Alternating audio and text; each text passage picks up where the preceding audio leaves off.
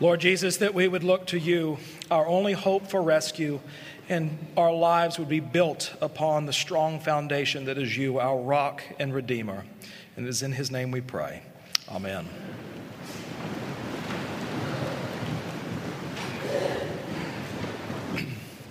Psalm 40 this morning actually invites us to do something that I always feel a little bit guilty about. I don't know about you, but I sometimes will let my mind wander and I begin to think of what my life would have been if, fill in the blank. What would have happened if I had gone to that school? What would have happened if I had taken this job? What would have happened if I had married this person?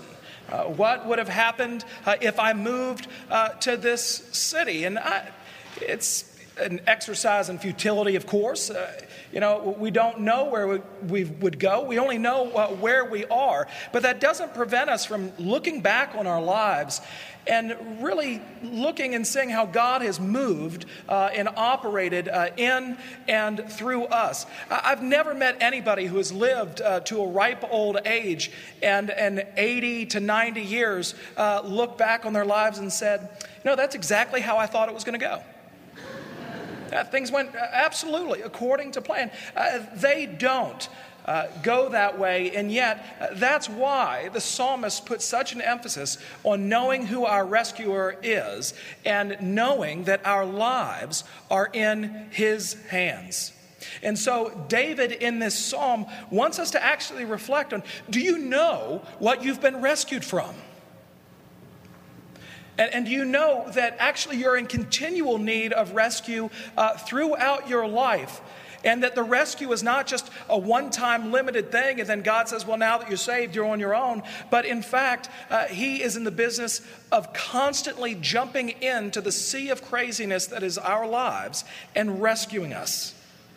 And so with David, we think this morning about what it means to be rescued and what God has done in our lives and where he's worked in and through us. For many of us in the church, our testimony is one that some of us probably can't remember a time when we weren't Christians. Now, that was partly true for me. There was a point when I was in junior high where I knew Jesus as Savior and I was a Christian. But the real meaning of Jesus being the Lord of my life really took hold and took root. And so even if we grew up in the church, there's normally some turning point in our lives where we realize the mess that we're in and we finally cry out, Uncle. And that's why David says that he's rescued us from the miry clay, that he inclined his ear to us, he heard us, and he stooped down and he rescued us out of this mire and sets our feet upon a rock, making our steps secure. At Camp St. Christopher in the Diocese of South Carolina, right on the Atlantic Ocean, beautiful camp, one of the long-standing traditions there as a camper of any age is to visit the mud pit. And the mud pit is right behind the beach, and it is just a huge area of miry clay. It's just this pluff mud, and everyone jumps into it, and they get real messy and dirty, and your friends are there. You have to be helped out because you begin to sink down into it, and you get stuck, and people pull you out. And I was walking through camp one day and went into a room, and there was a room that was about 50 by 50 filled with shelves. And on those shelves were shoes. And so I asked the camp director, I kind of knew the answer. And I said, where'd you get all the shoes from? He said, from the mud pit. And I thought, you went down to the mud pit and dug them all out? And he said, no. He said, probably every couple months we have a big bull tide that comes in and picks up the shoes and washes them out, and we pick them up. And all of a sudden I thought, why are we letting children play in this? They're going to be washed out to sea. And that is the nature of sin. I mean, you think that things are fine and you're having a glorious time and you might get a little bit stuck, but you have no idea of the danger of judgment that is coming down the way. It's bliss, but the moment you realize that the bull tide is moving in, that's when you cry out for mercy. That's when you say, Lord, save me from this miry pit that I can't get out of on my own. David echoing that moment in Jeremiah's ministry where the king put him in a miry pit, and it took 30 men and ropes and pulleys to get him out. And so in the same way, those of us who are Christians, we know what it means to be rescued from the miry clay. We know what it means to be saved from our sins. We know what it means to be saved from judgment. We know what it is to enter into a full relationship with God, who is now our Heavenly Father, because of the death and resurrection of Jesus Christ. We can understand that. We can feel that in our hearts. But interestingly enough, if you have your Bibles open, looking further beyond where our psalm goes this morning, picking up in verse 12. For evils have encompassed me beyond number. My iniquities have overtaken me, and I cannot see. They are more than the hairs of my head. My heart fails me. Be pleased, O Lord, to deliver me. O Lord, make haste to help me.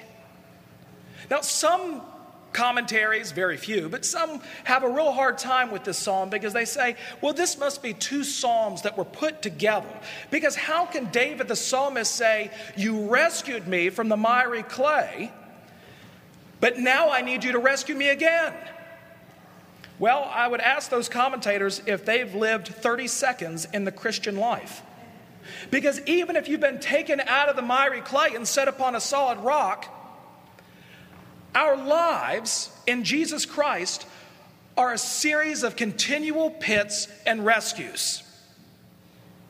Now, the difference is that in those moments, it's hard for us to connect the dots and actually seek Jesus out and cry for him to come and rescue us in those moments. Because God is in the saving business. He doesn't just save you from your sins. He doesn't just save you from judgment. He saves you. He cares for you, full stop. I'm always amazed by the number of people who, coming to the Advent is difficult. You got to drive downtown and find a parking spot. I ran into one family with young children who really loved the breakfast because it's so much easier for them. And they said, yeah, we just dress the kids for church Saturday night and we just get them up Sunday and put them in the car. But you got to get downtown, you got to find a parking spot, and then you walk up the front steps and the two most obvious doors are locked. Right, you got to find the secret members door over here. It's no easy feat to do that. And then you get into the pew and you think, okay, I'm going to block out all the stuff that I've had to deal with this past week. It's time for me to think about God. But in our communion service, we don't believe that. Because what do we pray? Almighty God, unto whom all hearts are open, all desires known, and from whom no secrets are hid. That's not just a prayer to God, but us coming to grips with the fact that what is on our mind and on our hearts is actually what God is concerned about. There's nothing that is trivial to God. You might think, this is kind of rough right now, but it's too insignificant to pray for. Well, you have not because you ask not. But what about those moments that are not so seemingly trivial? When your faith is really shaken and it's really hard to discern where God is in the midst of all of it.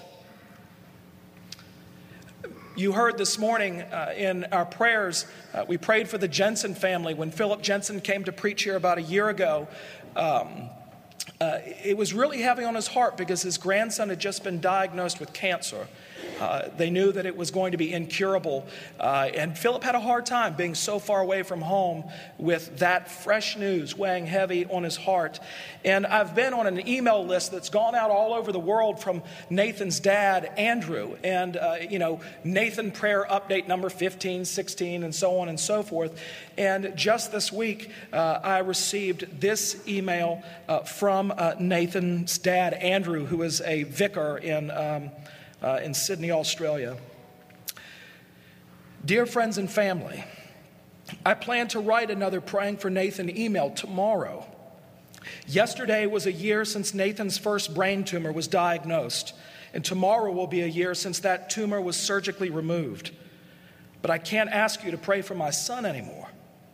Instead, I ask you to thank God for his life. In his own timing, God took Nathan this morning. He stopped breathing, and quite a while later, his heart stopped beating at 9:10 a.m. He deteriorated quite rapidly, and it was less drawn out than expected. But now I want to thank God for my son. And I ask you to turn your prayers of pleading to words of thanksgiving. His name was Nathan, and that means gift, because he was our little gift from God when he was born, and for the 16 and a half years on earth, he still was gift. He was fun, opinionated, loyal, stubborn, sporty, and cool. He loved his siblings and wanted them to know that at several times when he thought he'd die. I won't write an obituary for him here, but we were blessed to know our son. He also trusted in God, even when he was really scared. A few weeks ago, when he was praying with Ruth, Philip's daughter, Nathan's mom, he prayed to God asking, God, I really don't want to die. But I also want to say, not my will, but yours be done. And if that means that I die, please be with me and use it for your glory. In spite of Nathan's quickly deteriorating condition, the family went on a holiday around Christmas because it's the dead of summer there. And Andrew picks up on Tuesday when Nathan was taken to the hospital while they were on vacation. In so much pain, I took great comfort in knowing that in the tomorrow, whenever that would be, there would be one of three outcomes for Nathan, and all would be wonderful for him. Either one, Jesus would come back. Two, Nathan would be healed of his disease. Or three, Nathan would be taken to be with his Lord. Little did I know that the tomorrow would be so soon, and in fact be only 2 days away. While Nathan was still responsive, I read Romans 5 to him. After I left, Nathan told Ruth that I was emotional, and he asked her to read Romans 5 again, which she did. On Wednesday, Ruth read through all of Mark's gospel with Nathan, and early this morning we both read through Isaiah 40 with him. We prayed on many occasions, and one of the last words we remember our son saying was Amen. Please, friends, don't feel that your prayers have failed or that God's purposes have failed. As a family, we have been upheld for the last year, and Nathan has stayed trusting God to the end. We also don't know what God has and will do through Nathan's suffering. We only know that he works all things for the good of those who love him, and that neither life nor death, neither angels nor demons, neither the present nor the future can separate us from the love of God for us in Christ Jesus our Lord. Amen.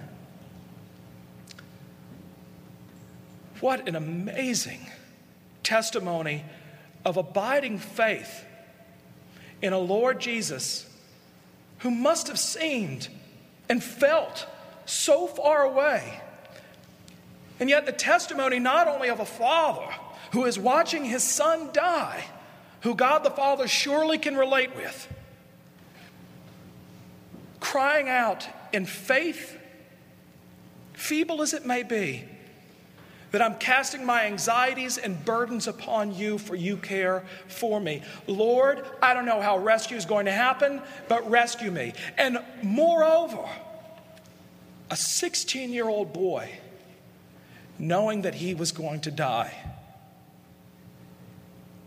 and yet wanting above all for God to be glorified not just in his life, but also in his death.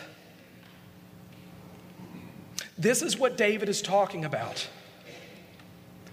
That there is division so often between our hearts and our heads.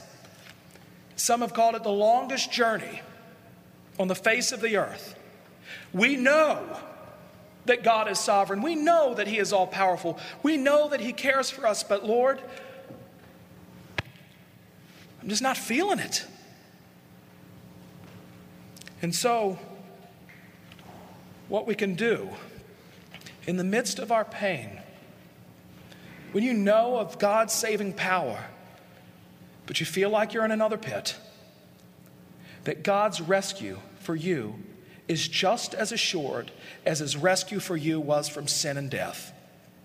I mean, David says, it says he stooped, he humbled himself, he came down in order to hear our cry, and never have we ever waited on the Lord in vain. He is always and will always hear our cry. And because God's ultimate rescue in Jesus Christ, it gives us perspective in our current struggles. This is why David repeats himself, why he is in fact preaching to himself. Lord, I believe, help me in my unbelief. Even though we hear this lesson from childhood, but how many of us actually read, mark, learn, and inwardly digest, the wise man built his house upon the rock,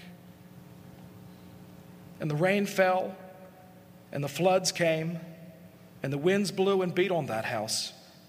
But it did not fall because it had been founded on the rock. Friends, we're promised storms. We're promised floods. We're promised wind. But the house that God has built in you will never founder because it is built upon the rock himself. So no matter how shaky things get, we look to him whose property is always to have mercy. And from our own miry clay pits, we cry out for the God whose arm is never too short to save and whose business it is to rescue his people. Amen.